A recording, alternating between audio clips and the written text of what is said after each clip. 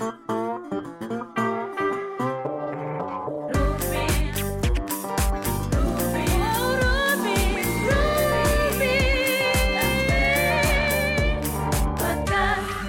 and Web Podcast.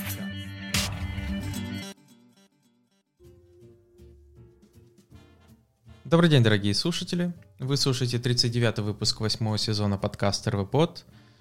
С вами, как всегда, я, его ведущий Алексей Васильев. И в этом выпуске я расскажу, что же нового и интересного произошло в мире Ruby и веба за прошлую неделю. Поехали! Итак, первая новость из мира Ruby, это, как часто бывает, релизы. И на этот раз вышел релиз Ruby 2.7.2.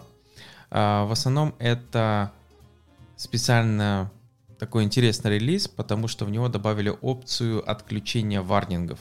То есть вот этих самых deprecation варнингов, которые могут многих доставать и отталкивать от перехода на эту версию Ruby. Поэтому тут добавили специальный флаг -W или -W большая двоеточие deprecated, который, получается, будет отключать эти deprecation варнинги. Ну и также в этот релиз добавили security fix, но он касается вебрика, который, я думаю, особо мало, может быть, кому интересен, но все-таки, если неожиданно у кого-то есть, то там пофиксили smuggling vulnerability потенциальный. Поэтому, если вы находитесь, я думаю, на 2.7.1, то это не такой релиз, на который надо бежать, но если, например, вам не нравилось, что вот определенные какие-то гемы до сих пор никак не могут пофиксить эти варнинги, и хотелось бы перейти в чистую, ну то есть чтобы ваш проект не генерил тонны вербос вот этих варнинг-логов, то можно попробовать перейти на 2.7.2 с вот этим дополнительным флагом. Тот проект, кстати, который я переводил, у него варнингов нету, но в продакшене, например, дополнительные гемы, которые только там активируются, они все-таки генерят немного, только в начале бута Rails приложения, но все равно есть определенные вот эти вещи. Поэтому я бы не сказал, что даже в нашем случае все стало там чисто, и у нас нет ни одного ну то есть, что у нас нету ни одного варнинга. Все-таки какие-то варнинги в каком-то environment генерятся.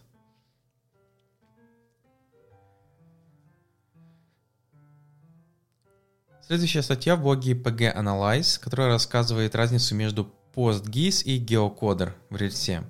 Получается, кто не знает, PostGIS — это специальное расширение для Postgres, которое позволяет работать с геоданными, имеется в виду с точками, линиями и другими штуками на картах, чтобы потом, получается, производить разные математические операции с этими объектами. Например, ближайшая стартап, который был популярен, наверное, не знаю, 5 лет назад, это всякие сайты с купонами.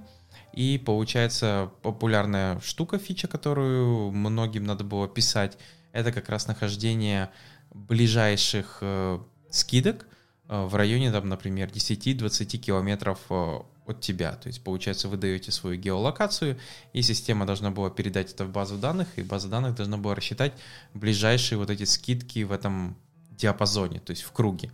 И получается, вот как раз для решения подобных задач можно было использовать вот такой себе PostGIS с SQL-запросом.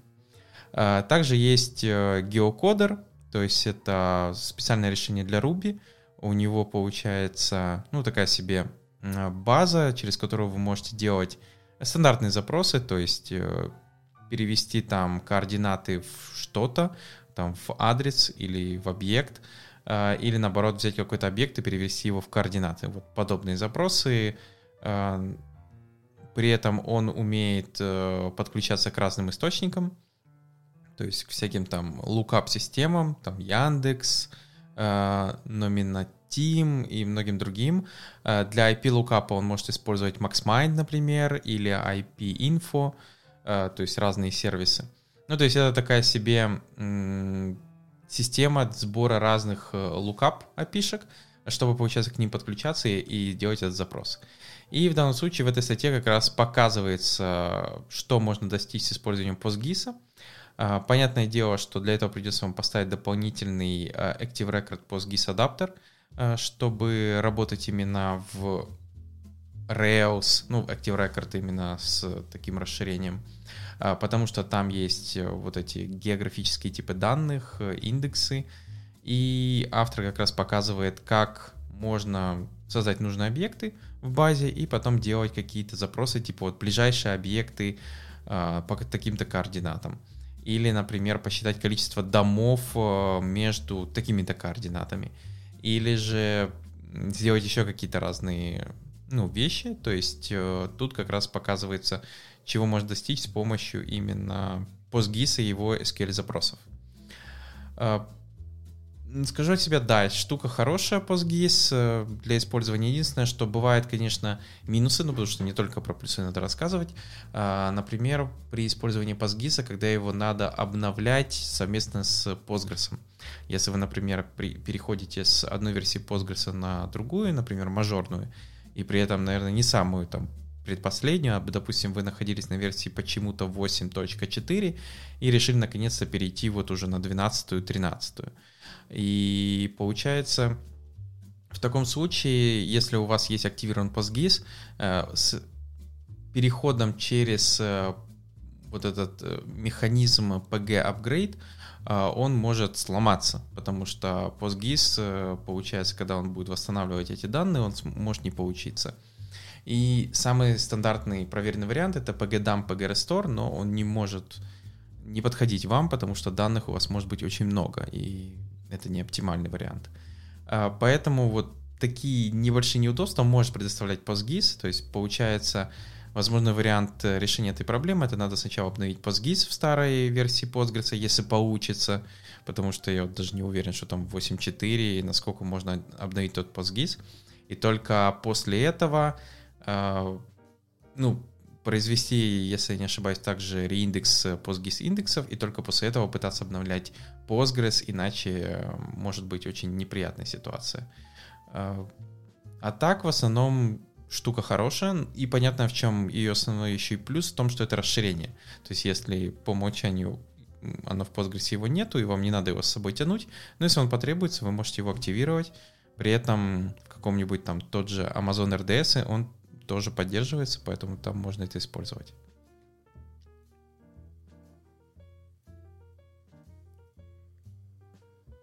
Ну что ж, перейдем к следующим новостям. И ссылочка на статью An Unofficial Active Admin Guide. То есть это статья, такой себе гайд по Active Admin. Я думаю, все знают такую штуку. Это прекрасное расширение, которое позволяет с помощью DSL быстро оформить и создать для себя админку для ваших таблиц в базе данных. То есть стандартный вот это CRUD подход, список, фильтр, show, edit, delete, create. То есть если вот подобные штуки нужны админке, то получается и благодаря своему DSL его очень легко расширять. То есть добавлять то, что требуется. И автор решил рассказать именно интересные штуки, которые там можно делать, как делать кастомный контроллер, как делать какой-нибудь real-time вещи, почти real-time, потом как там добавлять кастомные формы, как добавлять компоненты, это как раз все рассказано в этой статье. Понятное дело, с большим куском кода. Поэтому, если у вас, например, вы не знали, как расширять ActiveAdmin, или вам не приходилось такое делать, и вы бы хотели понимать, как это делается, то можно обратиться как раз к этой статье.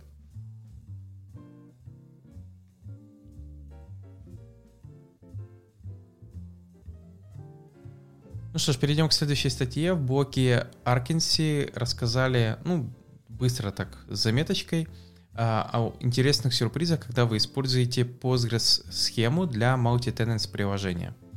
Я про это уже рассказывал, наверное, N подкастов назад. Есть такая штука, как когда вам надо разделять данные пользователей. Есть вариант, когда вы используете single-tenant приложение. Это когда на каждого отдельного пользователя вы разворачиваете чуть ли не отдельную базу, иногда даже отдельное приложение, и получается как бы четко разделяете, храните там данные каждого пользователя. Плюс такого подхода, что получается вам, то есть если вам надо прогнать миграции, то вам на каждую базу надо прогонять миграции. Если по затратам, то, получается, затраты увеличиваются с каждым клиентом. То есть такой подход может не подходить всем. В чем основные подходы еще какие есть? То есть когда вам надо разделить данные клиентов.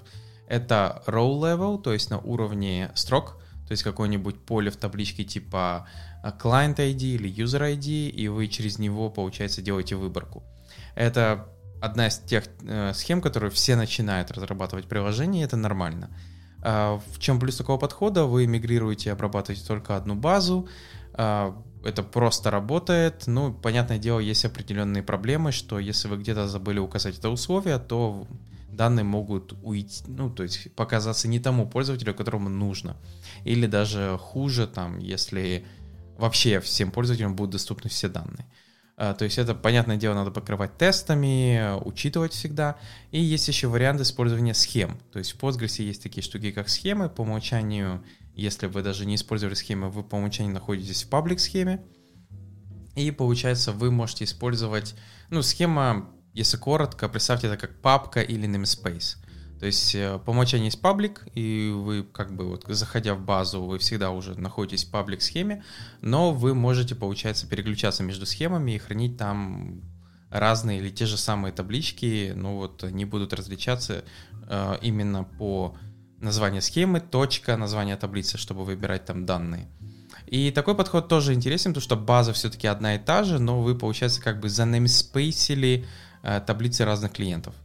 Минус, опять же, такого подхода, что миграция также ОН, то есть вам придется промигрировать каждую табличку отдельно, если вы разделяете это. Теперь, получается, надо вместо какого-нибудь user ID не забывать указывать схему, когда вы переключаетесь между клиентами, то есть это называется search pass в connection. И получается, как раз в этой статье рассказывается про определенные проблемы, которые могут возникать, когда вы используете подход именно с multi-tenant схемами. Первое — это то, что работа со схемами и экстеншенами не всегда хороша, потому что, я согласен, многие экстеншены, они рассчитаны работать в стандартной паблик-схеме, они там активируются и работают, а в остальных, если вы создаете, они там неожиданно перестают работать. И это надо их, например, доактивировать в каждой схеме отдельно. Вторая проблема, которую указывает автор статьи, это использование схем и PG-баунсера.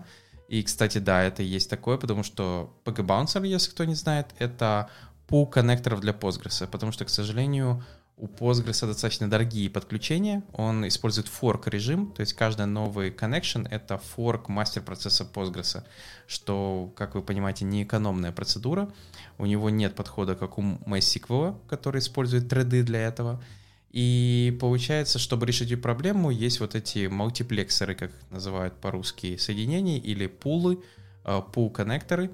Некоторые используют какие-то штуки на уровне самих приложений, а есть вот как раз между базой и приложением. Одно из них называется PG-Pool, а другое называется PG-Bouncer. И вот получается PG-Bouncer, у него есть несколько режимов работы пула. Это Session Mode, Transaction Mode и Statement Mode. И многие по умолчанию используют Transaction Mode, который означает, что вот транзакция...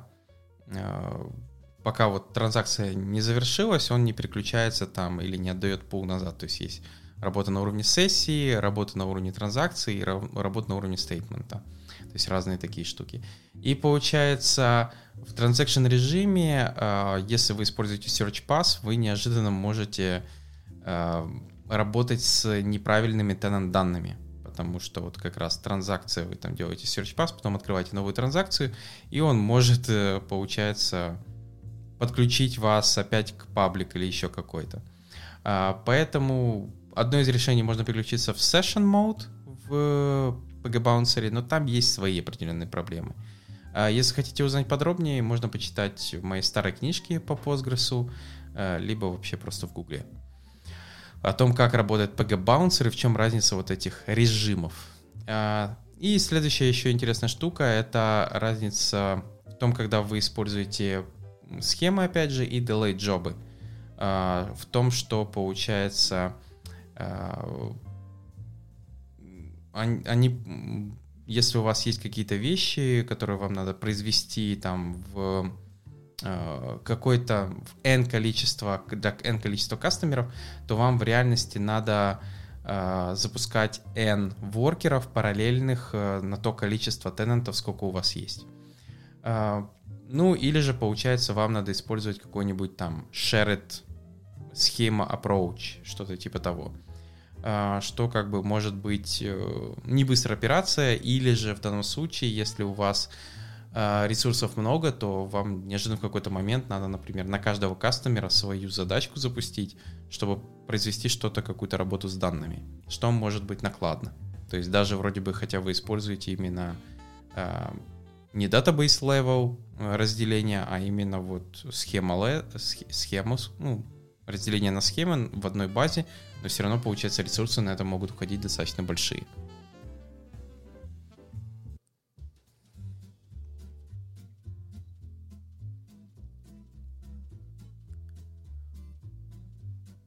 Перейдем к новостям из мира веба. Первая новость — это то, что заанонсировали MobX 6. MobX, напомню для тех, кто не в курсе или, например, вообще даже не работает с React, это такой себе state management, наверное, правильно его будет назвать вот так, то есть который позволяет вам подключить его к... В основном он используется для React, хотя, я думаю, его можно попытаться привязать еще к чему-то, но в основном он оптимизирован для работы с React. Поэтому, если вы работаете с React, вы слышали или Redux, или MobX. Ну, кто-то использует, например, уже, если GraphQL, то это какой-нибудь Apollo для хранения состояния. И получается, основная его идея, что у него там есть некие модели, классы, обзерверы, то есть слушатели каких-либо изменений, то есть немножко другой подход. То есть у него есть экшены, экшены что-то триггерят, делают апдейт, есть observable state система, которая обзервирует как раз эти экшены и что-то на это изменяет или нотифицирует, есть computed values, которые пересчитываются, то есть, например, они слушают какой-то стейт и они пересчитывают что-то. Пересчитывание стейта триггерит сайд-эффект типа рендера, и получается, что-то изменяется у вас на вьюшке. То есть такой флоу очень похож на Flux или Redux, но вот с небольшими вот этими изменениями. То есть вместо какого-нибудь там стора и что там у нас получается? Action Store, по-моему, все. То есть тут получается у нас Observable и Computed Values. Вот такие штуки. Вот. И шестая версия, что интересного, во-первых, убрали декораторы. Ну, сначала первое начало, что вроде бы как убрали. Основная проблема, те декораторы, которые они использовали, они требовалось дополнительное вмешательство в прекомпайлеры, именно в Babel и TypeScript, чтобы заимплементировать те декораторы, которые у них были. И это создавало определенную проблему, особенно начинающим пользователям, которые хотели начать работать с MobX и могли нормально не насетапить тот же Babel или TypeScript, чтобы он мог собирать именно MobX файлы с декораторами. Поэтому было решено немного их упростить, сделать просто обыкновенные функции вместо декораторов, которые, понятное дело, работают с любым Babel и TypeScript без каких-либо проблем, не надо ничего хачить. Следующее, добавили вот как раз эти функции типа make auto observable и другие полезные, которые могут использоваться. И обновили документацию, улучшили поддержку браузеров. Вот.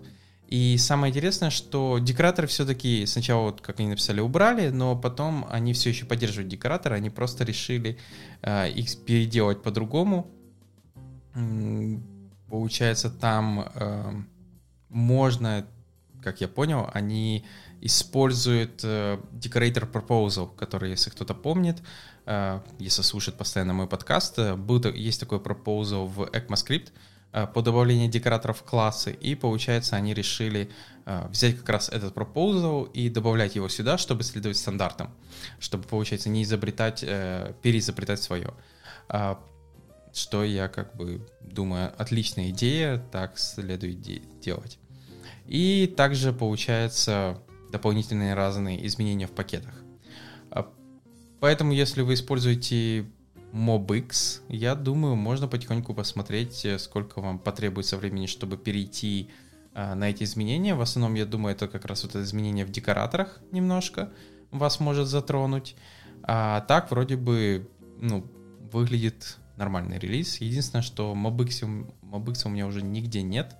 Был в одном проекте, но сейчас, к сожалению, я уже давно к нему не притрагивался, поэтому просто было интересно понять, куда движется команда и что происходит с MobX в текущий момент.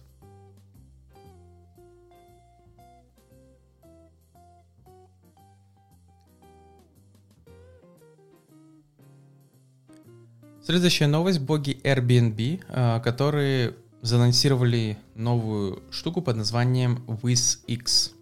Или в данном случае это такой себе коллекцию низких примитивов, даже не низких, это как-то неправильно переводить, а примитивов для визуализации, получается, для работы только в React. То есть сразу, я думаю, многие должны понять, это чисто для React, и это именно примитивы визуализации. То есть имеется в виду, что это не библиотека чартов или что-то подобное, а это именно примитивы, с помощью которых вы можете построить библиотеку чартов. Основная идея заключается в том, что сам по себе WizX, он разбит на большое количество пакетов, которые, получается, вы можете выбирать, какие вам нужны. Вы можете также легко добавлять к нему всякие вещи типа state management, animation библиотеку, CSS and JS ваше решение, то есть все без проблем, и он этому не мешает, то есть он получается такой себе Lego-конструктор, который вы сами собираете то, что вам нужно. И как я объяснил, в чем его может быть и сразу и проблема для вас, и что он, возможно, вам не нужен, если вы ожидаете увидеть чартинг-библиотеку, он не умеет строить по умолчанию чарты. Вы должны сами это делать, но плюс заключается в том, что вы сами это все контролируете. И тут дальше они объясняют, в чем основная проблема современных всех этих библиотек. На сегодняшний день существует огромное количество, я думаю, те, кто слушает данный подкаст, уже знают десятки, а может быть и сотни чартинг-библиотек. Всякие D3, HighCharts, Plotly, eCharts, Victory, G2, Recharts, ReactViz, Vega, VegaLite, Semiotic, господи, я могу называть до бесконечности. Вот. И получается, что решили именно Airbnb сделать? Они решили, получается, добавить вот такой React-centric, но примитивы визуализационные, которые внутри некоторые используют D3, не беспокойтесь. Но идея получается в том, что вы можете именно вот контролировать все, что происходит. То есть у него большое количество библиотек, всякие там чарт-примитивы, отдельно есть чарты, если вам все-таки требуется. Есть SVG-утилиты, есть Interaction-утилиты, есть Measurement-утилиты, которые, получается, вы из них можете собрать все, что вам требуется. То есть у них чуть ли не отдельный WizX tooltip, если вам нужен tooltip для чартов. Если вам нужно работать с текстом, это тоже у них добавлено. Если вам надо работать с респонсивом, тоже сделано. То есть работа с градиентами, с паттернами.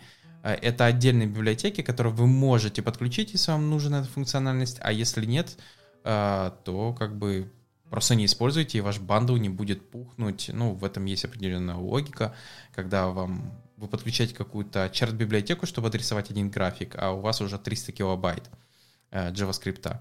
И вот получается, благодаря WizX, наверное, можно построить что-то свое кастомное, то, что не похоже на какую-то стандартную чарт-библиотеку, полностью ее контролировать, имеется в виду от анимации до там стандартных каких-то тултипов и всего остального, и при этом не переизобретать полностью весь велосипед, а использовать вот, например, тот же WizX. Честно говоря, вышли бы они, наверное, на месяца 2-3 раньше, мы бы, наверное, их заюзали в одном из наших проектов. Сейчас, к сожалению, там уже какая-то работа сделана по графикам, чартам, то есть команда уже кое-что сделала. И, наверное, потратить время и перейти на WizX уже будет нецелесообразно. Поэтому буду ждать лучших времен, где мне потребуется еще добавить графики и посмотреть все-таки, что из себя представляет WizX именно на практике. Тогда, возможно, вам еще расскажу.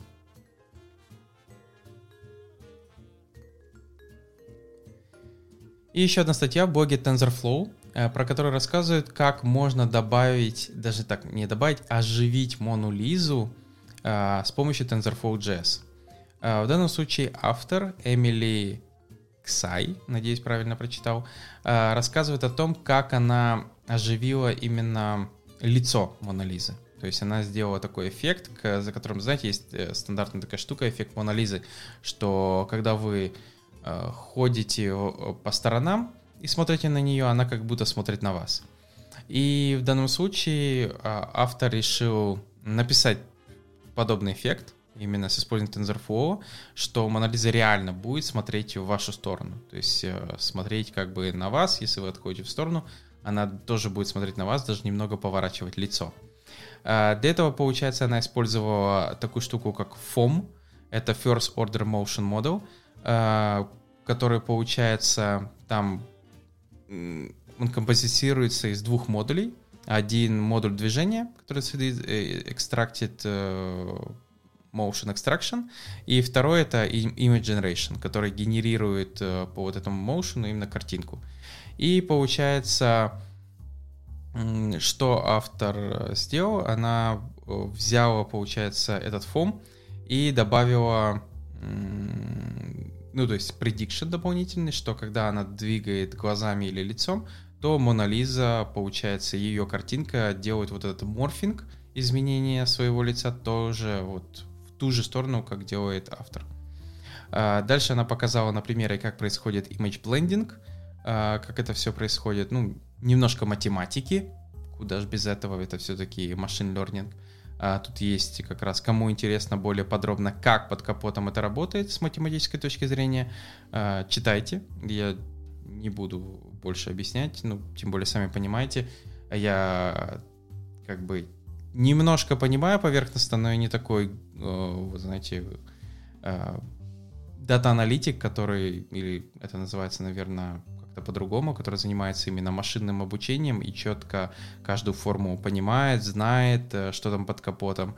Для меня это такое больше часто бывает black box, то есть я понимаю принцип входа-выхода, чего мне ожидать приблизительно. Есть определенные рычажки, которые можно покрутить и достичь определенных эффектов, и я это использую. Под капотом, понятное дело, есть определенная математика, но я часто там не вчитываюсь, что это.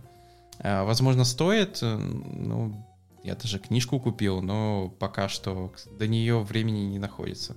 И дальше, получается, она рассказывает, как она трекает именно лицо. Ну, трекать лицо на сегодняшний день, я думаю, это не проблема.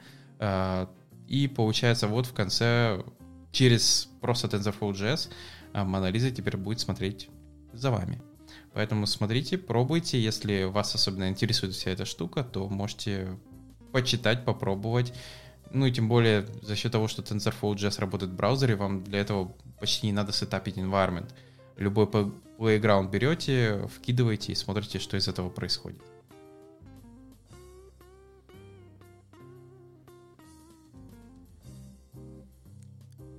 Ну и еще одна статья, в данном случае в блоге WebDev, в которой рассказывается о том, как может течь JavaScript с использованием деатаченных окон.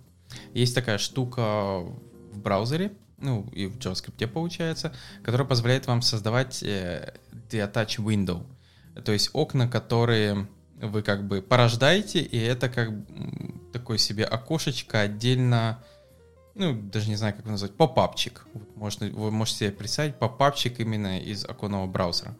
Как это может быть использовано? Ну, например, кто-то видел вот это кнопки Google House, которые вы нажимаете, вскрывается попап, где просит вас выбрать из списка какой-то ваш аккаунт, или если у вас только один аккаунт, вы нажимаете ОК, там дальше подтверждаете, куда эта система хочет получить доступ, например, там в Gmail или в Google Drive, дальше жмете Approve или Reject, и если Approve, то это окошко просто умирает, а вы не покидали как бы под ним основное приложение. При этом это не внутри браузера какой-то JavaScript, это просто браузерное окно, маленькое такое открылось. Так вот, оказывается, что если это окно неправильно закрыть, то получается pointer, переменная, которая на него указывает, она вот вроде бы больше не нужна, но она не может умереть. То есть и происходит у вас такой memory leak. возникает сразу вопрос, окей, как с этим бороться, потому что никто не гарантирует, что это окно будет закрываться только вашим JavaScript, оно может закрыться пользователем просто по крестику. Чтобы бороться с этим, авторы предлагают разные варианты. Один из основных, то есть разные, то есть типа unset reference, то есть просто когда у вас окно закрывается, если вы можете это засечь, например, там, или своим образом сами его закрываете, то вы просто этой переменной даете null. То есть вы ее ансетите, и получается переменная может быть освобождена, и memory leak прекращен. Следующее — это motion и dispose использование. То есть когда, получается, вы пытаетесь слушать ивенты, что окно, например, было там закрыто, скрыто, еще что-то, чтобы, получается, почистить как раз reference. Следующий вариант, это, который, к сожалению, доступен не во всех браузерах, это, но все еще можно использовать, это weak reference, то есть который, получается, будет легче, будет проще очистить, если эта переменная уже, точнее, объект, на который ссылается эта переменная, он уже умер, то есть отсутствует. И также есть интересный подход, это общение с этим открытым попапчиком через post-message. В чем основная идея заключается? В том, что вы как бы пингуете, можно так назвать это, окошко, спрашивая: «Привет, как там дела, ты еще живой?» И если, получается, окно вам отвечает, значит, все нормально, оно еще доступно, оно живое, оно используется. Если пользователь его закрыл по крестику, то вы как бы засекаете, что ответов нет и нет, и просто, получается, референс, который у вас остался, переменная, аннуляете, потому что окошка нет. Самое смешное, что после перечитывания этого блогпоста я как раз вспомнил, как я боролся с подобной проблемой, но немножко в другом формате. Это с shared веб-воркерами и веб-сокетами. В чем основная идея заключалась? В том, что мне надо было сэкономить в одном браузере, что если пользователь откроет N табинок на том же сайте, то WebSocket Connection будет не порождаться на каждой табинке новый, а будет использован один WebSocket Connection на все эти табинки. Чтобы произвести эту экономию, был использован как раз Shared Web Worker. Основная разница с обыкновенным веб-воркером в том, что он шарится на все табины. То есть если каждый из табин порождает его с тем же именем, URL, то получается они все ссылаются на один shared worker, то есть который крутится уже в браузере. И плюс этого заключается подхода в том, что внутри shared worker вы порождаете один WebSocket Connection, и когда в WebSocket прилетает апдейт, он как раз через post-message высылает в нужные табины апдейт по поводу того или другого сообщения. В чем минус будет, опять же, такого подхода? В том, что вам, в сам shared worker надо было пробрасывать некие как идентификаторы окон табинок, которые открыты. И, получается, им слать этот post-message каждому отдельный, потому что, представьте, там приложение одно и то же, но в каждой из табинок пользователь слушает сообщения с разных каналов. Представьте, что он какой-нибудь там Slack-чат открыл в 3 табинах, но в разных workspace'ах. И вам все равно надо использовать один WebSocket. И получается, проблема заключается в том, что если пользователь закрывал какую-то табинку, то в shared web worker образовывался вот эта самая переменная, которая ссылалась на табинку, которой уже нет.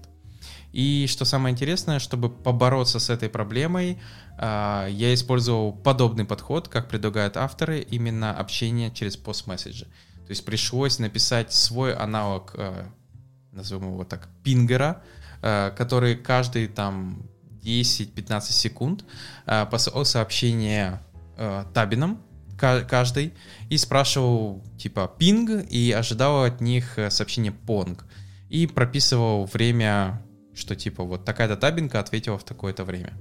И если, получается, какая-то из табин длительное время не отвечает, то есть ее просто закрыли, просто вот захлопнули, то, получается, там через минуту или сколько система понимала, что эта табина уже отсутствует, она мертва, и просто, получается, удаляла ее как переменную. То есть, чтобы, получается, тоже самых memory ликов не происходило, но уже в shared worker. Поэтому подход прекрасно понимаю. И если у вас есть вот подобные вещи, когда у вас межоконное взаимодействия или вот подобной штуки, то, возможно, вам придется тоже подумать по поводу таких собственных механизмов проверки жизни тех или других объектов и чистки за собой. Ну, если вы, конечно, про это беспокоитесь.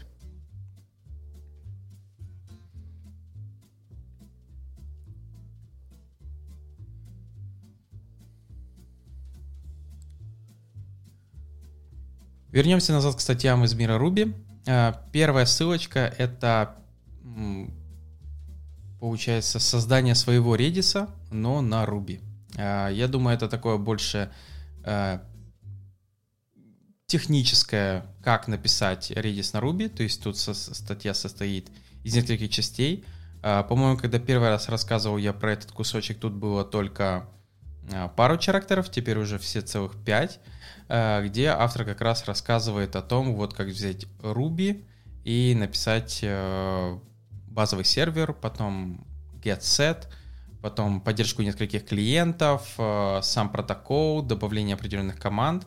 Я так понял, будет еще, но вот решил как бы напомнить про такую интересную штуку.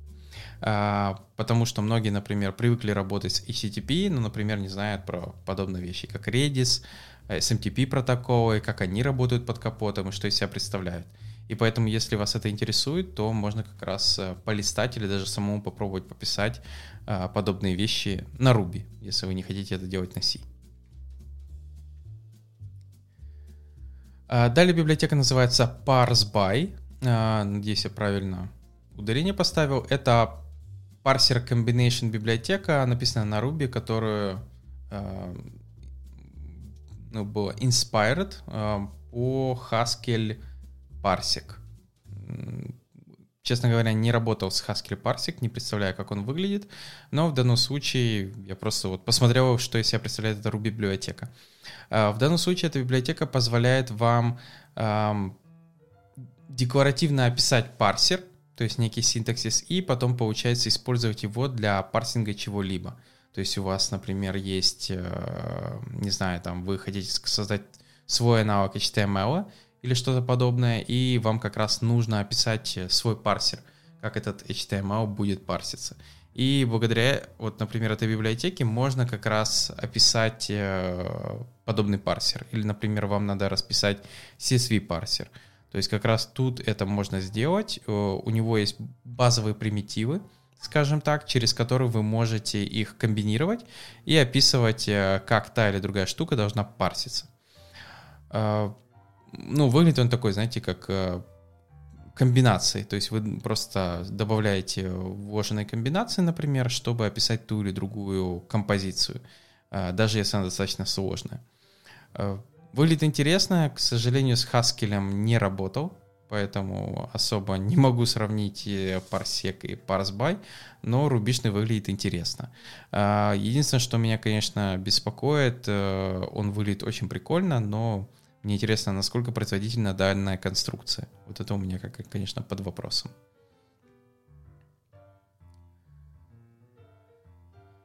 Далее следующая библиотека называется Faster S3 URL, то есть быстрый S3 URL. Основная идея заключается в том, что он генерирует публичный URL на S3 get. То есть, получается, если у вас на S3 лежат какие-то объекты, и вам надо по-быстрому сделать публичный URL, или же получить presigned URL, то есть presigned — это URL, который подписан специально, и он существует какой-то определенный интервал времени. Потом со временем этот URL протухает, и больше объект перестановится быть доступен по этому URL. Поэтому, если вам нужны подобные ссылочки, и вы хотите это сделать как-то быстро, то автор говорит, что у него достаточно быстрая библиотека, чуть ли не на 50% быстрее, чем аналоги, и поддерживает разные штуки. Есть интеграция с Shrine, есть автоматический AWS Credentials Lookup, ну и по performance бенчмаркам он типа быстрее, чем AWS SDK. Вот, поэтому, может быть, почему бы и нет. Смотрите, пробуйте.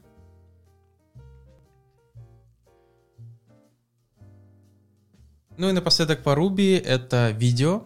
в блоге Drifting Ruby, который рассказывает о том, как бенчмаркать Ruby код. То есть бывает такое, что вы делаете хороший pull request, делаете какое-то изменение, и вам надо доказать команде, что это изменение не просто так, а вы улучшили производительность.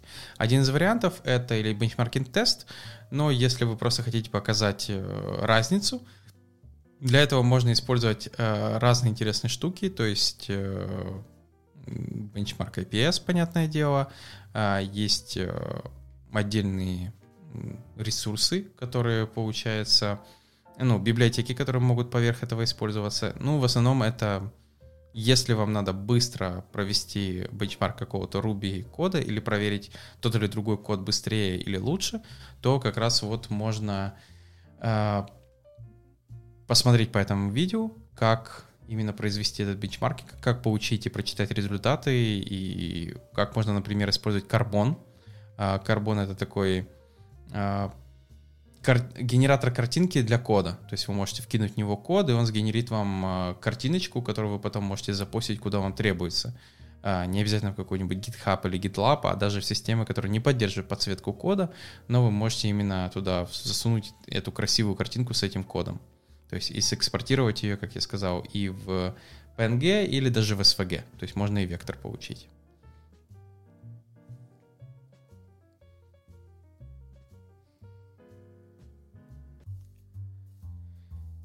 Далее перейдем к новостям из мира веба.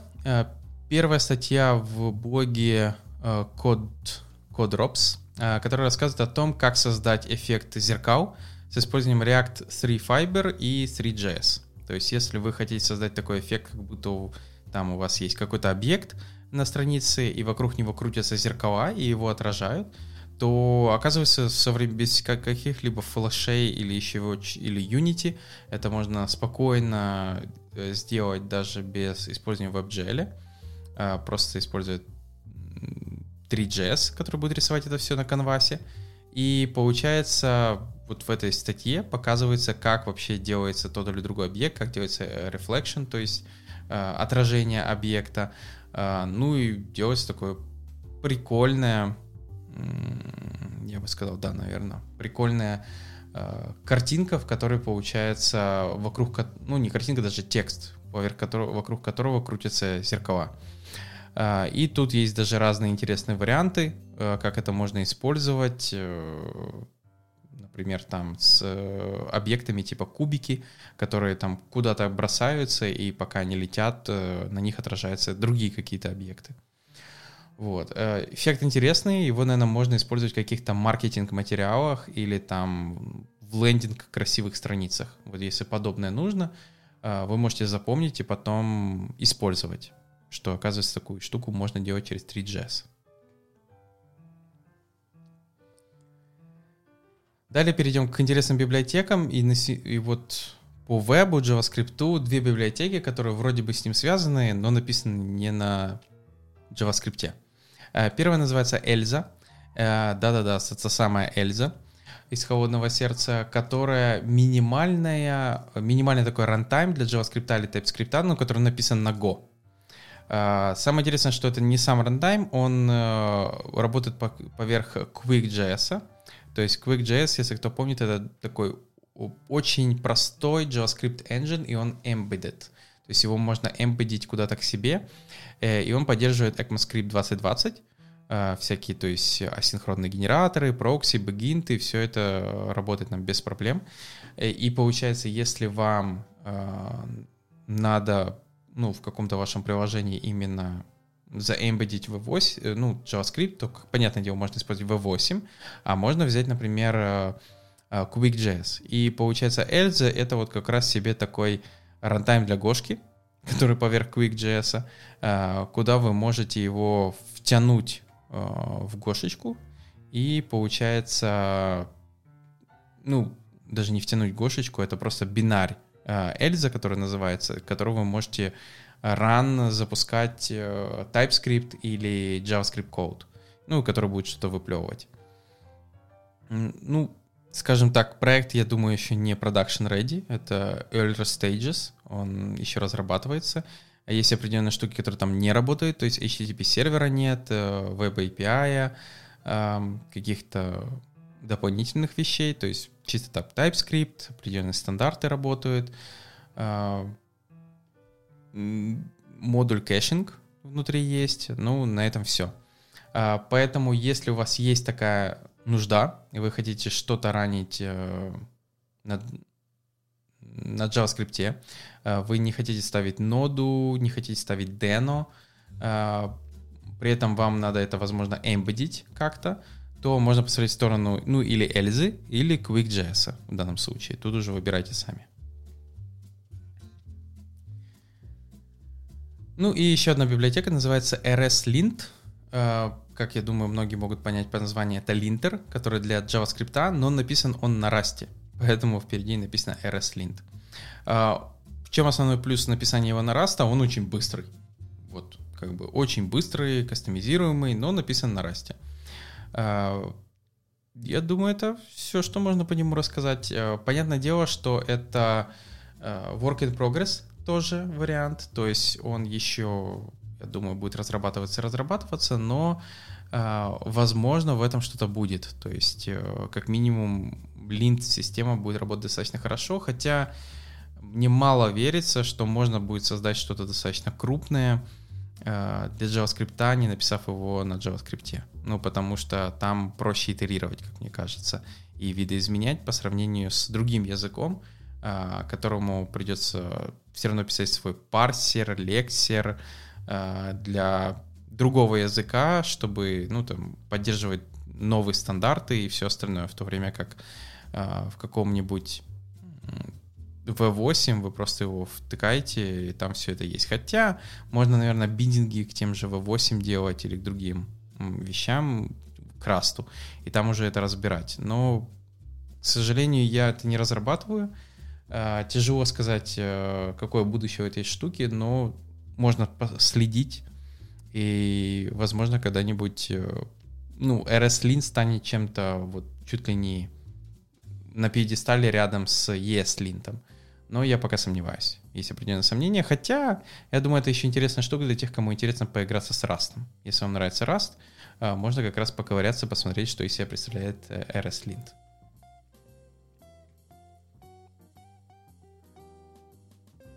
А на этом у меня все. Благодарю, что послушали данный подкаст. Подписывайтесь, пишите комментарии, и новый выпуск уже на следующей неделе. Пока.